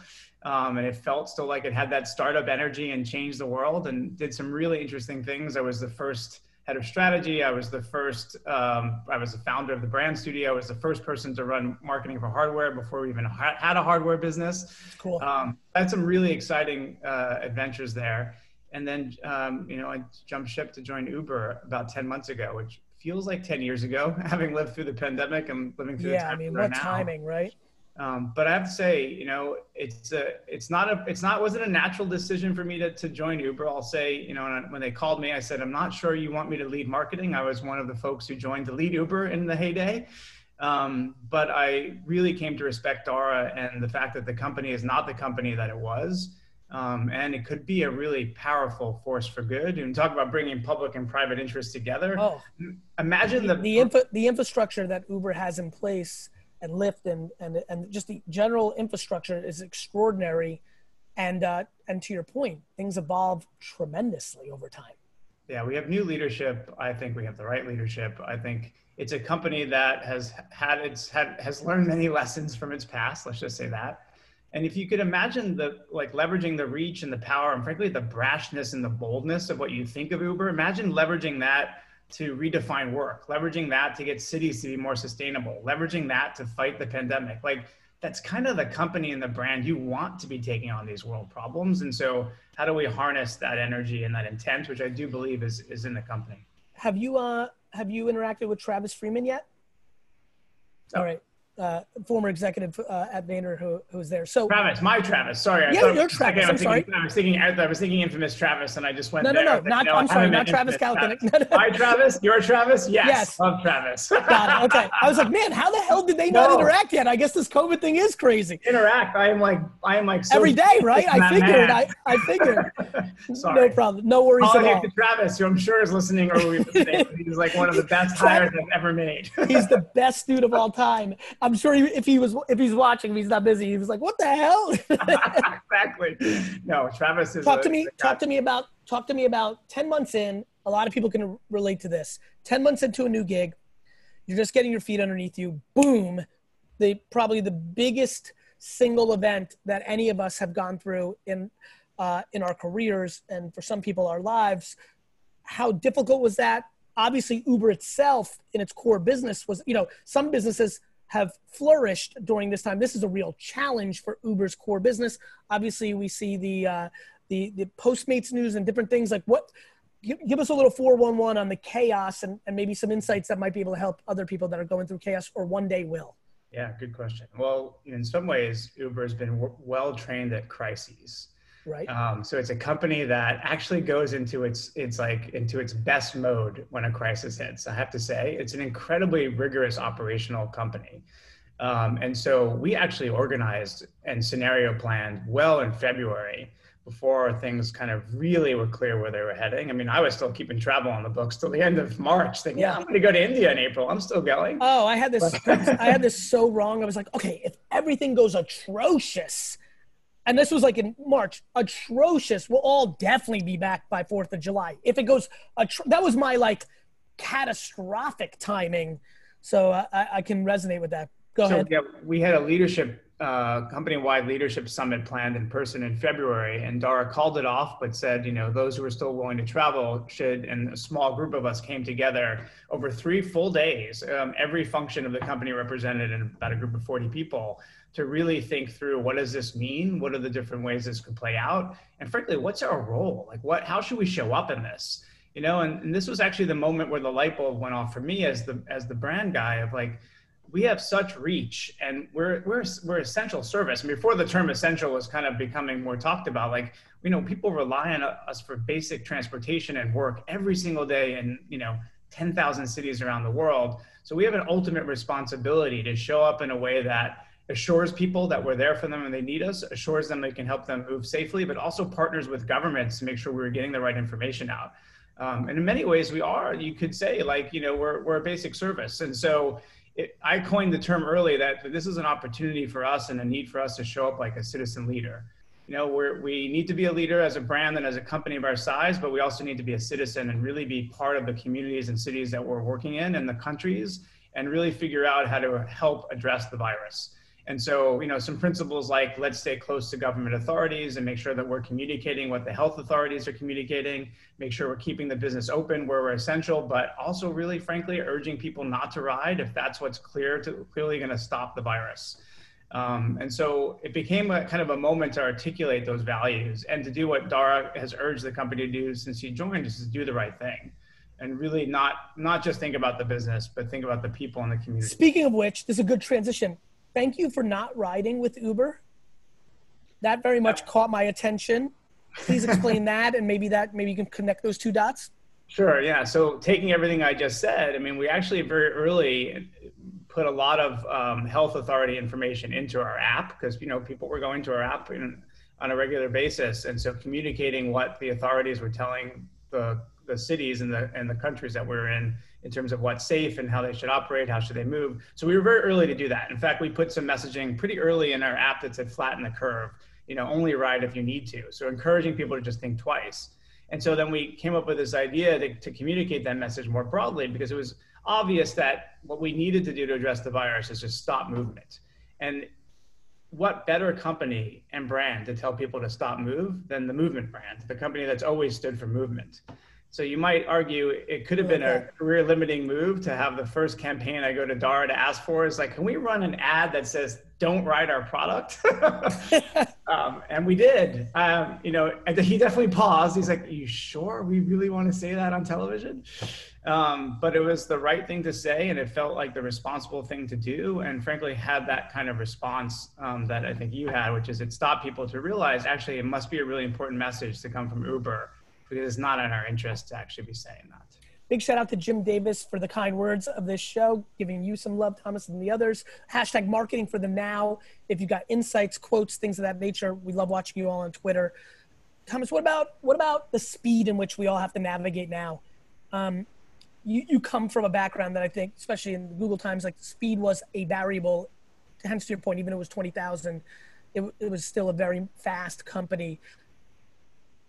Do you feel that the Zooms, Google Hangouts, Slacks, email, text, like, do you think the infrastructure from remote working is actually leading to more speed? I do. I mean, I've been calling the work that we've been doing, and Travis and I talk about this as real-time marketing. I mean, there's never been more real-time marketing than the last, 4 or so months. I mean, the spot that we just referred to, thank you, riders, we created in 3 days. We're running a spot now, no mask, no ride. Also, I think a really important message. And so while we're open for business, we want people to realize a mask actually not just keeps you safe, it keeps everyone around you safe. And frankly, we need to keep our drivers safe. Yeah. And we created that spot in 3 days as well. So so for the first few months, we were doing focus groups 3 days a week, every week in every country, because we just needed to stay close to kind of how things were changing, how people were perceiving things. And we're still trying to keep our pulse on things, because this is evolving in ways that are just unprecedented. And so doing work, being responsive, we've pivoted. I mean, we were ready to run the no mask spot the week of the Black Lives Matter protests that occurred. And so we quickly pivoted and said, that's not the right message right now, and put that on the shelf. You don't know when we'll run that. And then we pivoted back as the debate has kind of raged up around masks. So I mean, we're looking out a few months, but I don't feel like I can look out more than 8 weeks without any real sense of like what we should be doing. Tapping into your uncomfortable likability that you're possessing here on this interview. I'm just genuinely curious about you, the dude. Any behavior shifts from you that you're most intrigued by? New shows, new apps, buying something new direct to consumer that you never thought you would, and now you can never go back. Anything hit your radar if you're self-evaluating? I like that you're looking out to yonder, so you're thinking. Anything that really stands out to you about maybe a new consumer trend from you, maybe a new OTT platform, maybe the way you consume news, anything stand out? It's so funny. If anything, my mind quickly goes to the human things that I'm doing and doing more regularly, like going to walk the dog in the park every morning, despite the stress of the day that's about to come. Has that been a wonderful addition to your life? Having dinner at the dinner table, not the kitchen counter, with my partner every day, with proper not tablecloths, proper, but just like a proper sit down settings. Yeah, not using our hands to eat more. Actually those moments have been the more memorable. My partner is shopping online more than I'd like, so we've got too much cardboard in the recycling. I keep complaining about that, so he's leaned into that behavior. But I have to say, it's been more trying to embrace the human connections in this, and reaching out to friends and family that I haven't talked to in a long time. Actually, that's been sort of more memorable to me than some of the technology that maybe I've always used, or just I'm a slow adopter to. Well, the affirmation to your incredible likability has been confirmed on Twitter. I knew it. I was feeling it. And I will be texting Travis right now to make sure we get to chop up and spend some time together. I really appreciate you and your insights, and I wish you nothing but health. Thanks for having me. Good luck. Bye. Thank you, Thomas. So next up, we've got another badass, Lockie Andrews, who is not only the Chief Information Officer, she's also the Chief Digital Officer of Untuckit. She oversees the omni-channel experience, marketing, retail, e-commerce, and operations. Previously, Lockie also worked with a number of high-growth companies, including Nike and Lane Bryant, on their digital strategy. And she's just launched something called the Black 100. It's an initiative to increase board participation of Black professionals at Fortune 1000 companies. And we're looking forward to hearing more about that. Thanks so much, Lockie, for joining us. I'm glad to be here. Thank you so much. Lockie, it's good to see you again. It's good to see you, Gary. Have you been? I'm good. I'm good. As good as one can be. Respect. Why don't you give some context to everybody about your origin story? I call it comic book number one. Like, who is Lockie? And then we'll go into stuff. I really want to get into Black 100. Sure. It's been a wild ride. I'm more of a generalist in background. I was a reformed investment banker. I think Musa talked about that a little bit earlier. But Lockie, I apologize for interrupting. Take me even further back. Where were you born? What kind of kid were you? Love it. I'm born and raised in Philadelphia. So I don't know how many you're familiar with Philly. Lovely. By the way, I'm obsessed with Philly. I actually think I'm going to get some razz on this, but I actually think Philly is more New York than New York in a lot of ways, like the way people perceive it. I just think the grit in Philly is very real. I'm a fan. Go ahead. 100%, and that really drews to define my story. There you go. It's about grit, hard work, the hustle, but still family focused. So I went to Georgetown, which was amazing. So I went to DC, and then decided to work on Wall Street. And so that's where I thought I wanted to go, but quickly realized that the people across the table for me were actually having more fun. So knowing that I needed to go figure out how a person like myself could fit into this crazy corporate world, I used the time at business school. I went to Harvard Business School to understand how someone who's left and right brain could actually leverage skills and be unique. And I lucked up in having a great internship with Domenico De Sole and Tom Ford in London at Gucci. And Domenico said to me, look, if you can figure out how to commercialize creativity, that is something that very few people do. And so it was that encouragement that has led me down this incredible windy path, but that windy path has put me right exactly where I needed to be. Where did that windy path start? What was the first professional move off of that moment? I decided to go to a startup because I knew I'd be able to learn a lot at a startup. I wanted to go to retail, fashion. I liked that aspect of creativity and commercialization. So in 6 years, I worked at a company called Baby Style. I don't know if you remember it. I do. But on the left coast, yeah, awesome. It was a great brand, ultimately sold to Right Start. But I was able to learn everything about how to create a widget. And that then led me to great opportunities. I became the COO of a fashion brand and in charge of marketing. I helped them make a huge splash and get their first Mercedes-Benz fashion show, which was pretty incredible. But then ultimately fell in with the private equity. So kind of that Wall Street mentality I still had. And working with private equity-backed companies allowed me to develop my growth hacking skills. But it unfortunately turned into the Great Recession. So I was on the road 275 days out of the year. That was intense as an operating partner, but it's where I was able to cut my teeth. And I got an opportunity to separate the signals from the noise and working with many different portfolio companies. And now looking back, it makes total sense. The role at Untuckit is a combination and a culmination of everything that I did before. So it's been a really wild but circuitous route to kind of lead me right back to where I needed to be. Speaking of which, because I know the story really well because the founder dabbled in the wine space and I'm Jersey born, Yep. So I know a lot of that stuff. That math-based, to your point, performance, Wall Street, with a product that has so much permission to build a brand, how much do you enjoy going left brain, right brain, math, art? Like, is that something that comes natural to you? Is that something that, from a branding standpoint, knowing that it's an organization that has a lot of performance marketing DNA, is it hard to get brand conversation? Like, what's kind of the under the hood a little bit for all the marketers that are watching? Sure. So in this wonderful digital age that we're living in, I think when I met Untuckit, they had the Shopify experience, which is phenomenal. I know you're a fan of Shopify. Yep. And as well as QuickBooks and Excel. And that was the extent of the tech stack at that Right. time. So my role is really being that bridge between the marketing side as well as the operational side and making that glue work and leveraging the technologies that we have. So from a marketing perspective, there's 5,000 companies in the marketing tech stack landscape. I know you know that. Mm-hmm. It's really hard to understand which of those technologies can help a brand scale. And one of the things that I can do quite well is understand product categories, trends, understanding those consumer bases, and then leveraging the right technology stack to allow us to be agile, to build out. And we did all of this in 2.5 years, which is kind of insane. When we look back at it, it was a really quick build to get to this next generation tech stack, but now it works, and we're actually able to double down and do things that the big guys, right, the Best Buys, the Walmarts, the Amazons, we have personalization at scale, which is amazing through the partners that we've started to work with. But I'm very fluent in the math and the technical side, and therefore working with the creatives and making sure we're pulling in those right technologies so that we can get to hyperscale without spending lots and lots of money because we're venture capital backed. Talk to me about what happens.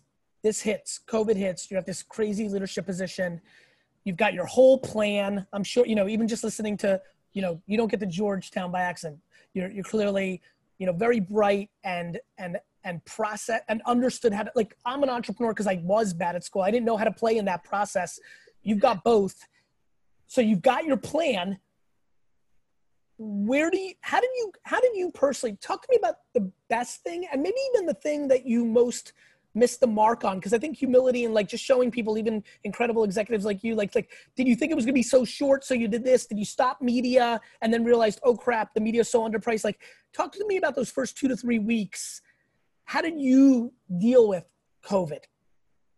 Well, fortunately, I had been through the Great Recession. And so working with companies and helping them. So for me, it was that pattern recognition that though COVID was completely different than the Great Recession, there were principles that were the same. And so we as an organization banded together very quickly and did all the things. I wrote an article on this of, this is feeling just like 2007, 2008, but obviously it's quite different and there's health concerns. So for me, it was going into it not being fearful. I had seen this before. And so from a leadership style, it was really important for me and the teams to just come together and communicate, right? We communicated through this. That was the secret sauce. Some people had never seen that. We have lots of millennials that work in our company. This was new for them. And so in understanding what we need to do and being very clear, even though we all have fear, right? We didn't know if people would still be buying shirts in the thick of this. We're based in New York City, the epicenter. But the good news is we did all the unsexy work before. We talked about foundations before. I'd say from a humility perspective, I've learned that we actually should have done more of that. It's the stuff that you don't get credit for that we got caught, right? That we hadn't completed certain things because we thought we had time. And then COVID hit and we realized, look, we've got to get curbside. We have to launch that initiative. This is important for our consumers. It's important for our sales associates. They're our front line. So we did all that work, and I'm so proud of the team because we were able to pull together and we launched technologies during that time, which I never thought we would have been able to do. But because we had that flexible infrastructure, we were able to bolt on capabilities so that we could deliver these things in real time, which was pretty amazing. Let's talk about Black 100. Sure. It's definitely my passion project. So thank you for asking about it. Of course. But I felt sitting in this privileged position, I sit in very privileged circles. And because I'm usually one of the only few African Americans and sometimes typically the only female, I started to notice that there was an outpouring of support, which I'm really grateful for, but I'm on 5 different task forces about racial equity. And it was a light bulb moment because I realized that, wow, with this much interest and with this many people who want to support us, we can do amazing things. We can actually turn this moment into a movement. And so what the Black 100 is, which is quite simple actually in its charge, the idea is let's band together, let's form a collaboration and a collective and actually make some real significant change. So the idea is leveraging, Harvard Business School as the base. I'm an officer of the HBS Club of New York. Can we pull our resources and our really wide networks to place 100 exceptionally qualified Black executives on Fortune 1000 company boards by the end of 2021? It is so simple.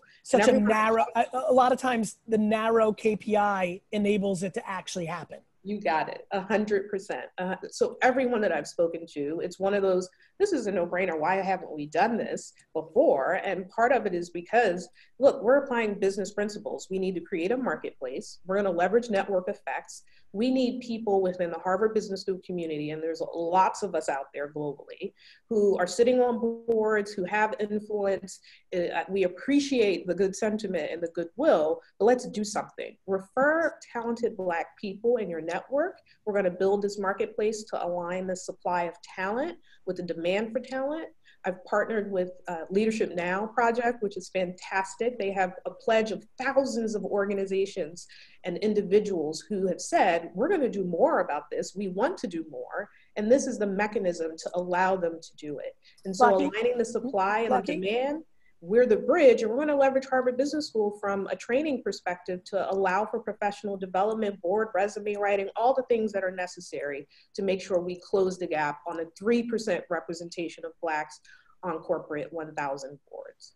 Lucky, one of the things I'm thinking a lot about, I've always had an interesting spin on boards from, obviously, this has been unprecedented times in the awakening of people on social issues, both between Me Too and Black Lives Matter in a very short period of time in the context of American history. You know, I grew up, you know, I'm 44 and I grew up a very poor student, but felt I had a lot to contribute. And so I'm of the generation, ironically, we probably share this, and you kind of went the other way because you were great at it, which was, you know, Georgetown, Harvard, they became the badges that allowed people to win that game.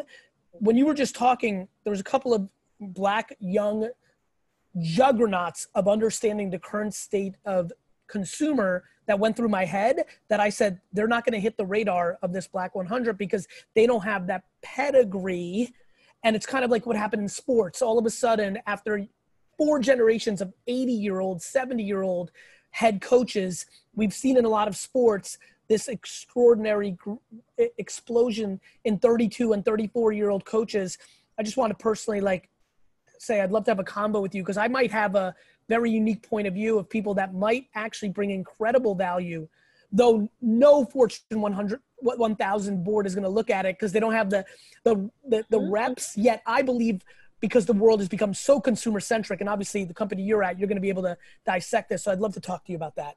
Maybe offline. I love that. And I think do you see where I'm going with that? Because I think 100%. I think right now, rightfully, and this is what we should focus on, it should be about Black lives and I think women and all that. But I also think that just different, you know, we talk a lot about different perspectives. I actually think the biggest thing that I see from my purview on these Fortune 1000 boards is everyone looks the same from the background of over highly educated, very operational, but missing the mark on creativity and consumer-centric realities that is grossly missing at a lot of boards. I think you're right. And there's going to be a lot of surrogate mothers for this, and we want that, right? I want this to cascade out because it's just a start. But to your point, let's do something that's measurable. Let's show people that we can do this. We are not powerless to this. So let's move the needle forward. And I think we're going to have cascading effects. And let's extend this to management teams. Why don't we, right? Why don't we broaden into the Fortune 5,000? I think there's going to be a lot that comes from it. I'm super excited. I'd love to chat about it. And I really appreciate your time on here. And I wish you nothing but the best. Thank you so much, Gary. Talk to you soon. Bye-bye. Thank you, Lockie. So we've got our last guest for today, Dina Bari. Dina serves as StockX CMO, a Detroit-based online resale marketplace. Dina has demonstrated a history of building beloved consumer brands, having served as a CMO for 3 other companies, including Birchbox. We're super excited to have you, Dina. Dina, how are you? Hello, great to see you all. It was just great to see you together on our happy hour. Yes, that's right. Well, let's get right into the thing I'm actually curious about. You've got a really epic background. What's on those shelves? Anything interesting? Anything? My gosh! Anything I can flip on eBay? You would not believe how much commentary these bookshelves get. The big joke is this was actually meant to be my husband. We moved to Detroit when I accepted this job, right? So we're 6 months, 7 months into living in Michigan, moved from California, and we set up this office because my husband runs his own business and works from home. And it took me about 4 weeks to take over the office and the bookshelf. There's everything in here from, you know, philosophy and yoga books to, there's a book called Cabin Porn right behind me. And then all kinds of fiction from all stages of our lives. But this is the ultimate conversation piece right here.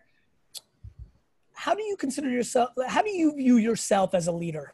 Since that's kind of the ethos of this, and like all of us, we've all evolved and gotten better. What has been the biggest thing that you've closed the gap on in your career that you're just like happy? You're like, wow, I'm really glad I got better at this, because had I not, I don't think I could be the leader I am today. Yeah. Well, I think there's two things. And one of them, I'm going to echo what Lockie said just a little while ago, the idea of being a thinker that can combine left and right parts of the brain. I think in marketing in particular, that is a very valuable skill and hard to find. So I think that is something that I would say describes my style, holistic thinker, and somebody who likes to synthesize and integrate. And then I think the other thing is just being empathetic, being a very like holistic person in the sense of like, look,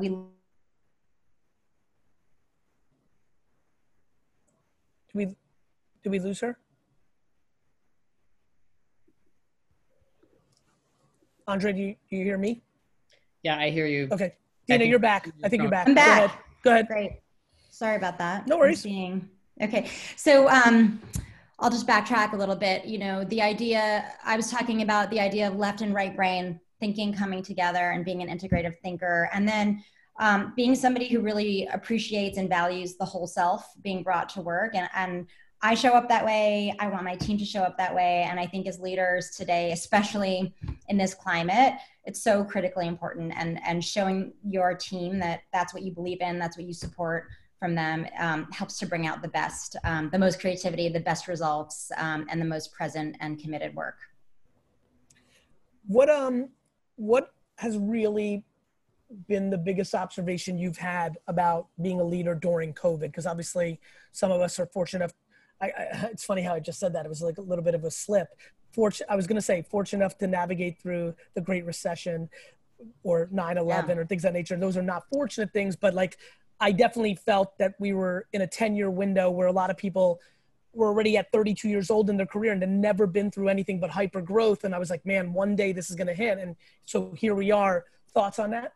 Yeah, totally. I'm a huge believer in the fact that the failures or the missteps or even the things that are outside of your control, like macro events, the challenges make you better. And, having lived through the Great Recession, 9/11, even having joined a startup that was a total bust, and literally went out of business, those things I think make us more resilient, more adaptable, more creative. And I think those are like critical skills in COVID-19, marketing and business.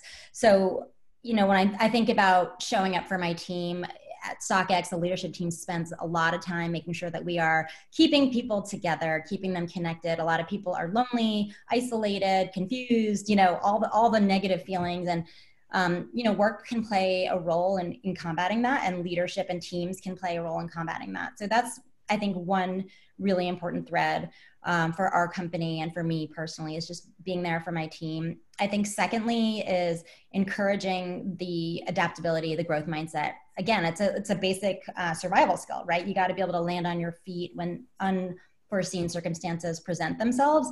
And in marketing in particular, there are some very new real constraints. If you think about experiential marketing, content, these are areas that really have relied on the in real life experiences to create what they create. And suddenly those avenues are cut off. And so it's only the people who are open-minded, flexible, willing to adapt that can not only survive, but I think actually come up with better ideas.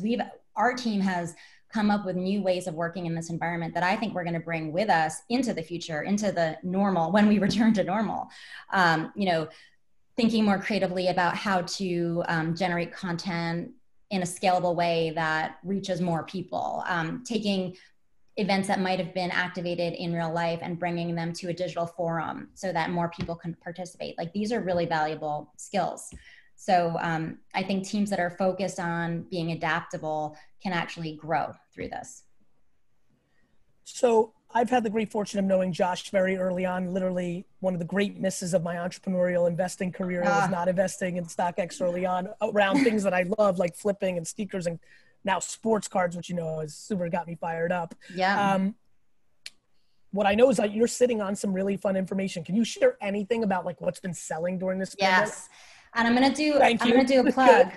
Because we just published a mid-year report, which is like a gold mine of fun facts, but it's called the StockX Snapshot. It's our market movers, and we talk about things that Andrea, I need that immediately, Andrea, please. That should be in my inbox right now. Like, Amy, get on this. I need that now. Go ahead. So, some fun facts, and I'm going to cheat and refer to it, but, puzzles up almost 600%.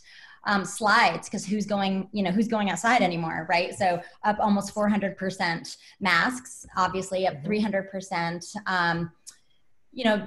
Slippers, again, a big mover, track pants, like all the stuff that we are wearing every day, right? And then I think the other thing that we've seen is a resurgence of what you might call classic silhouettes in sneaker. Like, I think this is a time when people are maybe hesitant to splurge on that really luxury item that may or may not have enduring value, but the classic silhouettes that have been relevant for 20 years that people are spending. Plus, for the people that don't collect and flip, who actually wear these incredible, just the dominance you have with sneakers.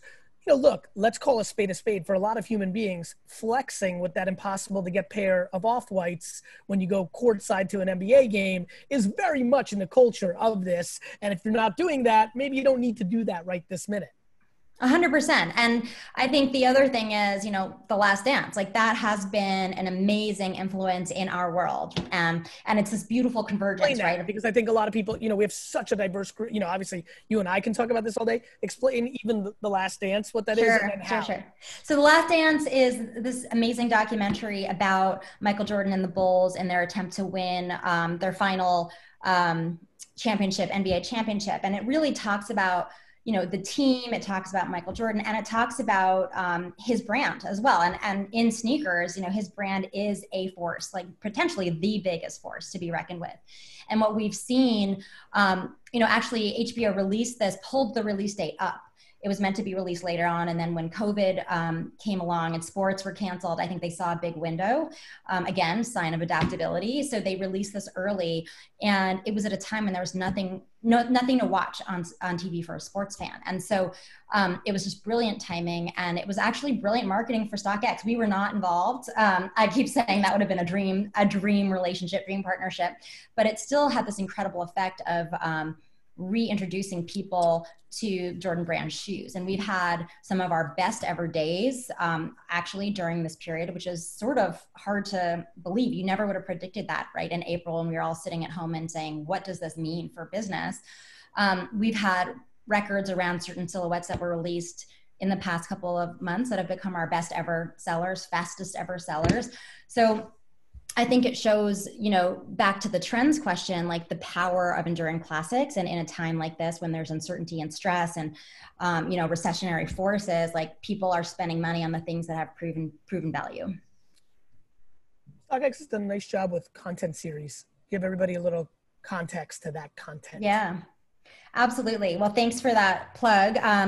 We have an amazing team, and basically, their remit is to tell stories that are relevant to our, the products that we sell. So it's always contextualized in our world of sneakers, sort of culturally relevant products, and the people, the creators who use those products to express themselves. And so we have this whole network of influencers, musicians, athletes, all kinds of creators that we collaborate with to tell stories. And often the product plays a role in that. Sometimes it doesn't, but we do make an effort to bring it back so that it's related to what we're selling on the platform. And, we use a mix of long form. We have these amazing, almost historical pieces. We actually have someone on our content team who's a PhD. We have 2 PhDs, and one of them is a rap and hip hop historian. And so he can write these amazing long form pieces about, the history of sneakers through hip hop culture. Or we have other pieces that are more SEO oriented, meant to drive results, all the shoes in The Last Dance, top 10 Jordan shoes. Sure. And then we also have other forms, video, and we've been coming up with these more soundbite written forms lately, to just hear what it's like to be a person, a creator in Barcelona, a creator in Toronto. You know, as we grow more globally and the community become, in many ways, COVID has, you know, shrunk our world because we're all alone more and at home more, but it's also expanded our world because we're online and we're, you know, the boundaries that previously existed for physical interactions have been raised. So, you know, we're trying to lean into that and introduce more of the cultural marketplace, the global marketplace that is StockX, to our community. And so we've come up with a few new conceits during this time. One of them is On the Line With, which is that short format interview with creators around the world. And we're gonna keep testing and experimenting. I think that's one thing that is very much part of our DNA as a startup, and as a brand that's on the forefront of culture. Do you believe that every brand should start thinking of themselves more in the production of content as a marketing execution, not just a maker of commercials and ads? Yes, I think especially so the world that I live in is direct to consumer. You know, I've spent 15 years in direct to consumer startups. And I think when you're building that direct relationship with a consumer, you have to provide context. You have to engage them in a deeper way than just the transactional way. And content plays a huge role to show that you have a voice, you have a point of view, you have authority in the space, that you care about the issues the customer cares about. I think this is part of being a customer-centric brand and business. You talked about that on your last call. You know, I think brands that own their channels and aren't reliant on other sort of distribution have that advantage where they can go really deep with a customer. And that means you have the data, but it also means you have the relationship, you have the connective tissue with, you know, all the stories that you tell. You know, when did you get to Detroit? I moved here. So I started the job in September and I was commuting, believe this or not, I was commuting from California. So I was flying here on Monday, going home on Thursday.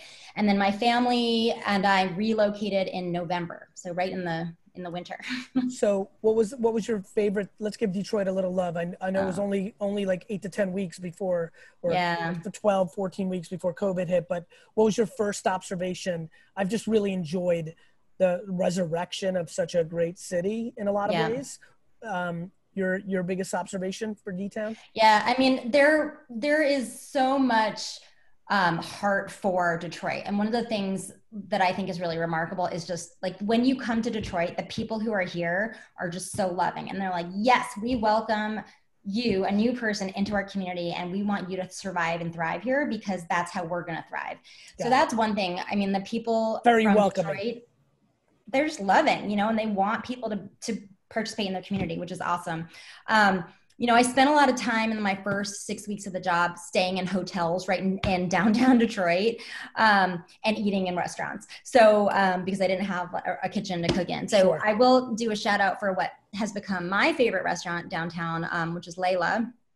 It's a Lebanese restaurant, and I'm Lebanese, so it has special meaning to me. But it's like amazing food. So wait, real quick, just for some fun. So you see a Lebanese restaurant in, I come from, Soviet Russian descent. Like there's always that thing. Is this going to be as good as my grandma's thing or my family's thing? Like, are you like a tough critic of Lebanese food, and it like surprised you? So did it surprise you? Did like how did that whole little Yes, I am a tough critic, and it did surprise me pleasantly. The dish that I always use to judge is a simple one. It's baba ganoush, but it's like, sometimes it's those most simple things where you can tell what's going on. But then it also has like a modern flair. So amazing cocktails, amazing vibe, great service, awesome. So you feel like you're in a really cosmopolitan city in like a world-class restaurant. And we have lived in New York and San Francisco, so we love that. But you're spoiled with food. We're spoiled. But I will say the food here in Detroit has been really fantastic. So I'm pleasantly surprised and eager to get back out there and start eating my face off again. Well, thank you for being on. We really appreciate it. Thanks for having me. We'll talk soon. Take care. Thank you. Bye. Andre, thanks for having me. 2 hours. I gave you my all. All right. Another marathon. Thank you, Gary. Thanks everybody for tuning in. Check out VaynerX.com if you want to see any of our recorded episodes, and let's keep the conversation going on #MarketingForTheNow. And register for next week. We've got an upcoming episode this Tuesday. July 28th. It's a morning one, so grab your tea, grab your coffee, 8 a.m. to 10 a.m. Eastern Standard Time. We've got a whole bunch of really awesome speakers. We're going to be focusing on our bodies, American Heart Association, ConBodies founder and CEO, and then we'll be hearing from General Mills, Green Monday, Guardian Direct, JetBlue, Shell, and the author and a motivational speaker, Ryan Holiday. So can't wait to see you Tuesday, 8 a.m. See you then. Bye, everyone. All right, episode's over. Please leave a review and subscribe up on Apple. It would mean a lot to me. Thank you very much. Hey, podcast. Joe from Team Gary here. Today's highlighted review is Keep Keeping It 100% by J Torres 1523. I love your energy and the message you put out. Post more on sports cards. Now that sports cards are starting right back up. Keep those reviews coming. We could highlight yours next.